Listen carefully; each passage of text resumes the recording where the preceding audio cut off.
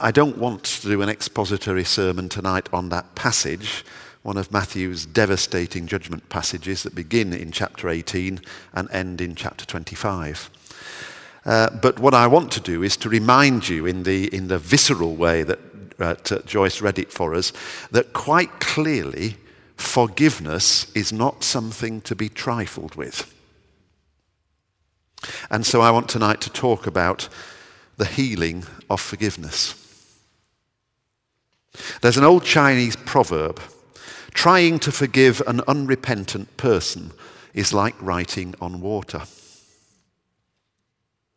And though the word repent is not very popular today, it often evokes images of rather intense people on Victoria Street with sandwich boards saying repent for the end of the world is nigh, repentance is almost always a necessary prelude to forgiveness.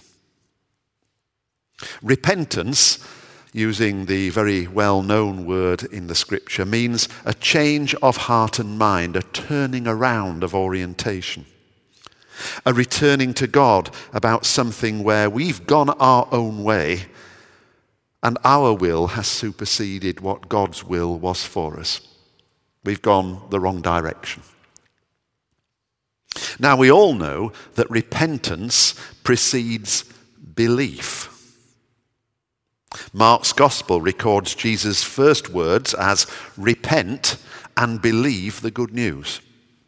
So repentance precedes belief. And we know that actively choosing to follow Jesus Christ involves repentance. Lord, I'm sorry. Cleanse me, save me, use me. But we want tonight to remember that repenting isn't something you do once and then never do again. Yeah, I repented when I became a Christian, 1972. It's a recurring part of Christian discipleship. And in order to be in a place to receive the healing, or in the light of our prayer meeting tonight for those who are part of the healing team, to be used in healing, some of us will need to be involved in the present business of repenting, of saying sorry to God and meaning it, so that we are cleansed to be used or cleansed to receive. The good news is that God accepts true repentance at any time from any person, because God's marvelously just like that. Roy Castle, when he was dying of lung cancer, received a letter from a millionaire showbiz acquaintance. In it, the acquaintance wrote commiserations and nice things about the friendship that he'd had with Roy Castle, but then he wrote, "I can buy anything I want, but I know I've blown it." And Roy Castle apparently wrote back to his friend and said, "No, there's always the possibility of change." And that from a man with terminal cancer. Repentance is a change of heart. If you're lucky enough to go to Copenhagen, besides the Little Mermaid in Tivoli Park that I confess when I went there I walked past 3 times before I recognised it was there, if you've gone to the cathedral in Copenhagen and seen Thorvaldsen's statue of Jesus, magnificent piece of sculpture, huge and majestic, but created by the sculptor in such a way that if you want to look into the face of Jesus, first of all you've got to draw right close, and then you've got to get down, then you've got to look up. And it's the only way to look Jesus in the face. The idea of drawing close and kneeling down and looking up is the body language of repentance. And for some of us, it's time to repent again And for those of us for whom that's true, we know that, and how God meets many of us here tonight depends on how we respond to that spiritual truth about our condition. So the first thing is repentance precedes healing. The second word is about the healing of forgiveness is be forgiven. That is, you be forgiven. Do you know which group of people are among the worst to accept the forgiveness of God?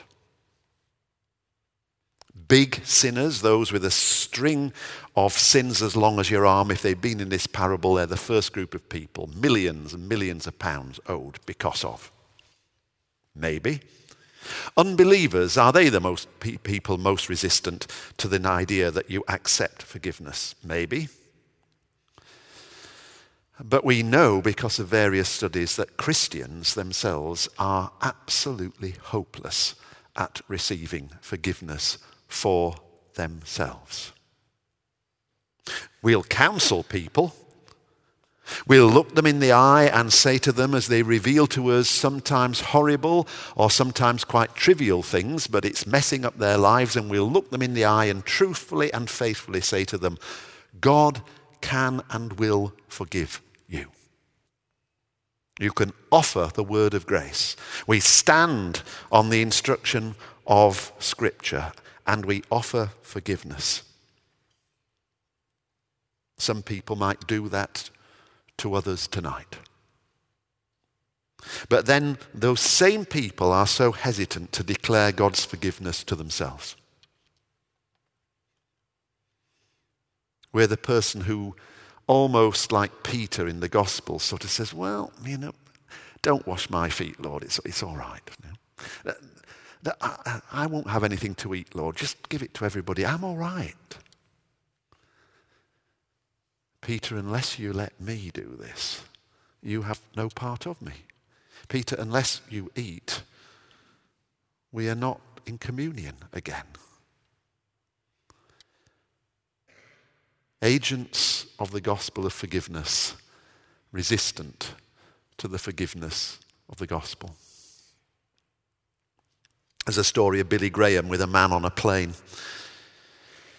When he realized who he was sat next to, the man sort of said, I don't really believe God has forgiven me all my sins. Billy Graham opened his Bible to 1 John 1:9 and handed it the Bible to the man and said, just read that verse, will you? If we confess our sin, read the man, he is faithful and just and will forgive our sin and cleanse us from all unrighteousness. No, says Billy Graham, you've read it wrong. Read it again. If we confess our sin, he is faithful and just and will forgive our sin and cleanse us from all unrighteousness. No, it's still wrong. No, it isn't. I've read it right. Yes, it is. It says, cleanse us from some unrighteousness, said Billy Graham. No, it doesn't, said the man. It says here, God will cleanse us from all unrighteousness. And apparently Billy Graham took the Bible and looked quizzically at the verse as if he'd seen it for the first time and said, oh yes, so it does.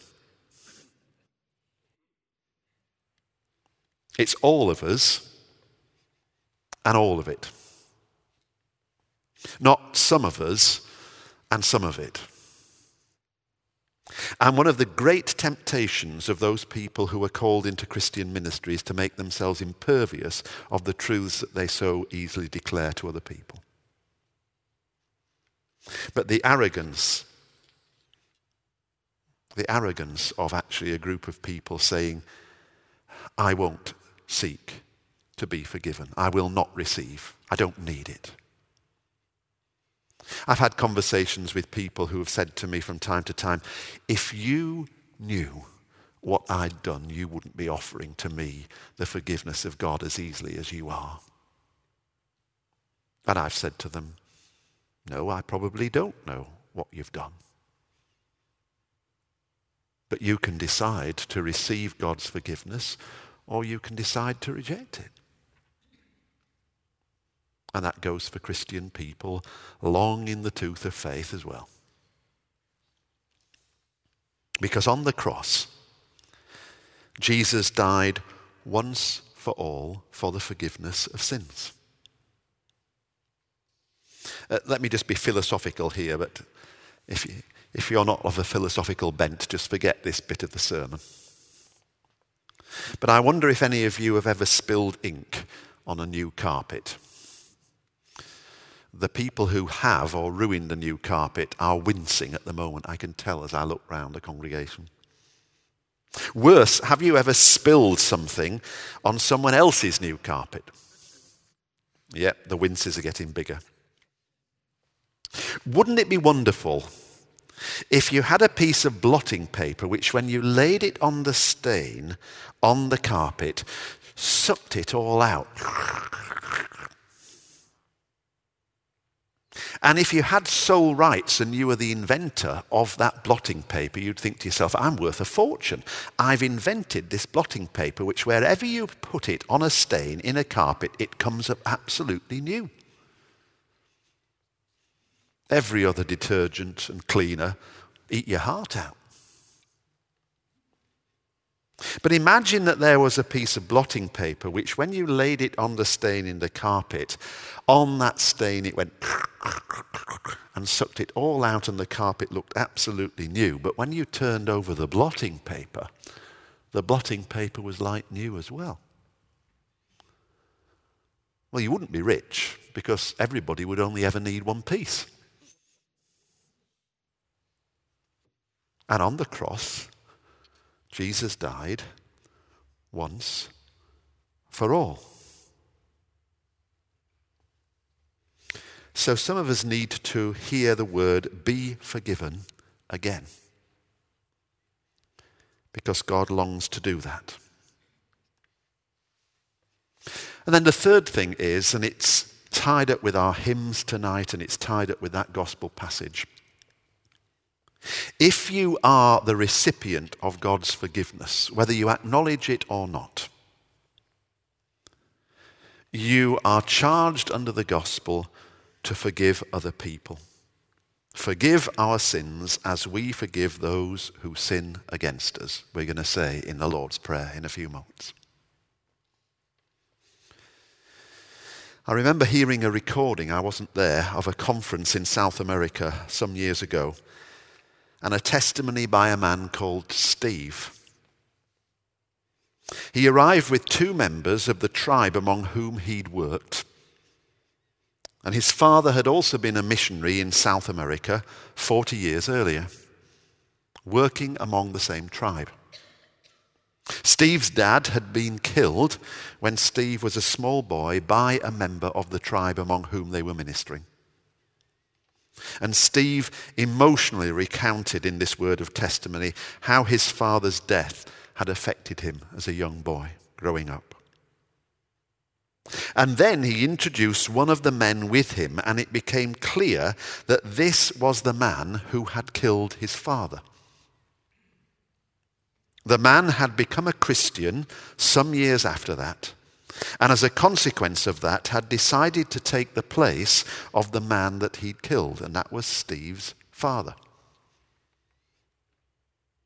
Steve described his love for this man in his testimony, and the love of his children for this man, who was known by Steve's children as Grandad. Now, most of us confess that we're not going to get anywhere near forgiveness like that. But glorious though it is, it's only a shadow of God's forgiveness. Forgiveness is hard. That story works so powerfully because the man received forgiveness and repentance, and Steve exercised forgiveness. And you could argue, without both parties agreeing together to be like that with one another, you've got less than the perfect scenario.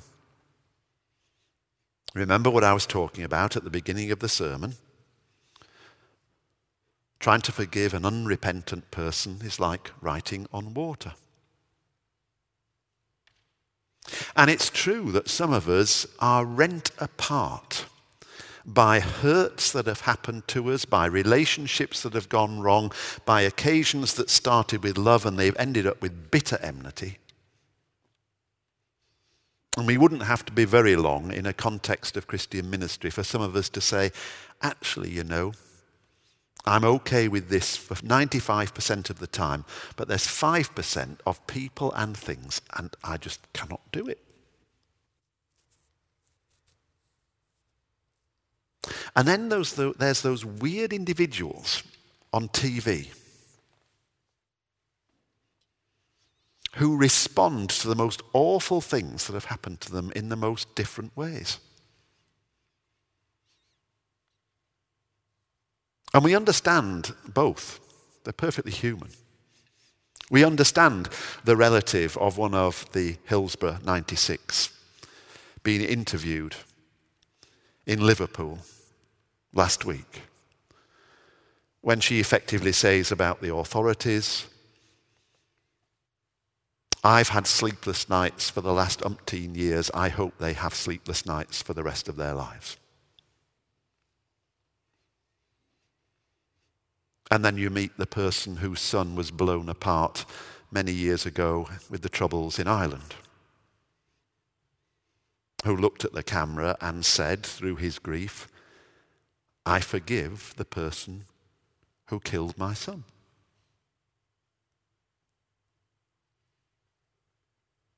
Some people can find it within themselves to do that. Some people don't want to.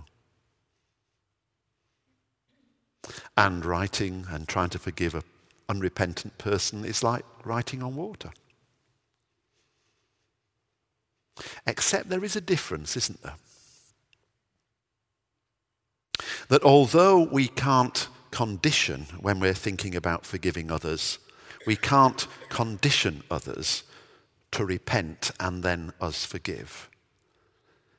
There is the healing of forgiveness that comes and says, in effect, whether that person repents and receives my forgiveness or not, I will let this go. I will let it go sometimes because of the way I express it almost in selfish terms, because it is so eating into me and I am so fed up with living with the years of bitterness of this. And I know that person will never ever seek repentance, we say with great surety. But I will let it go. Which is why the Chinese proverb is mostly right, but not wholly right. It's true that forgiving an unrepentant person is like writing on water. But it's also true that forgiving an unrepentant person sets free the forgiver. Because forgiveness, though it's hard and though it hurts, heals. It isn't fair, it's forgiveness. It isn't revenge, it's forgiveness. It isn't forgetting, it's choosing to remember no more. And that's different. And some of us cannot walk this journey of Christian discipleship because we're hampered by the baggage of not continuing to strive to forgive ourselves and other people. Some of us have been wondering why our discipleship is like walking through a sand dune. And for some, the reason is quite simply that we have not heeded what we pray as we pray each time in the Lord's Prayer.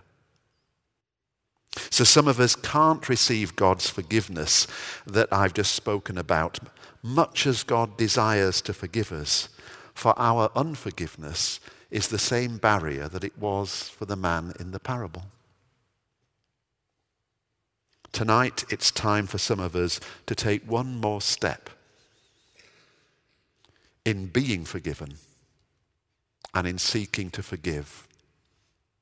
whether or not the person or the situation is repentant, but because it's time to be free and it's time to be healed. Amen.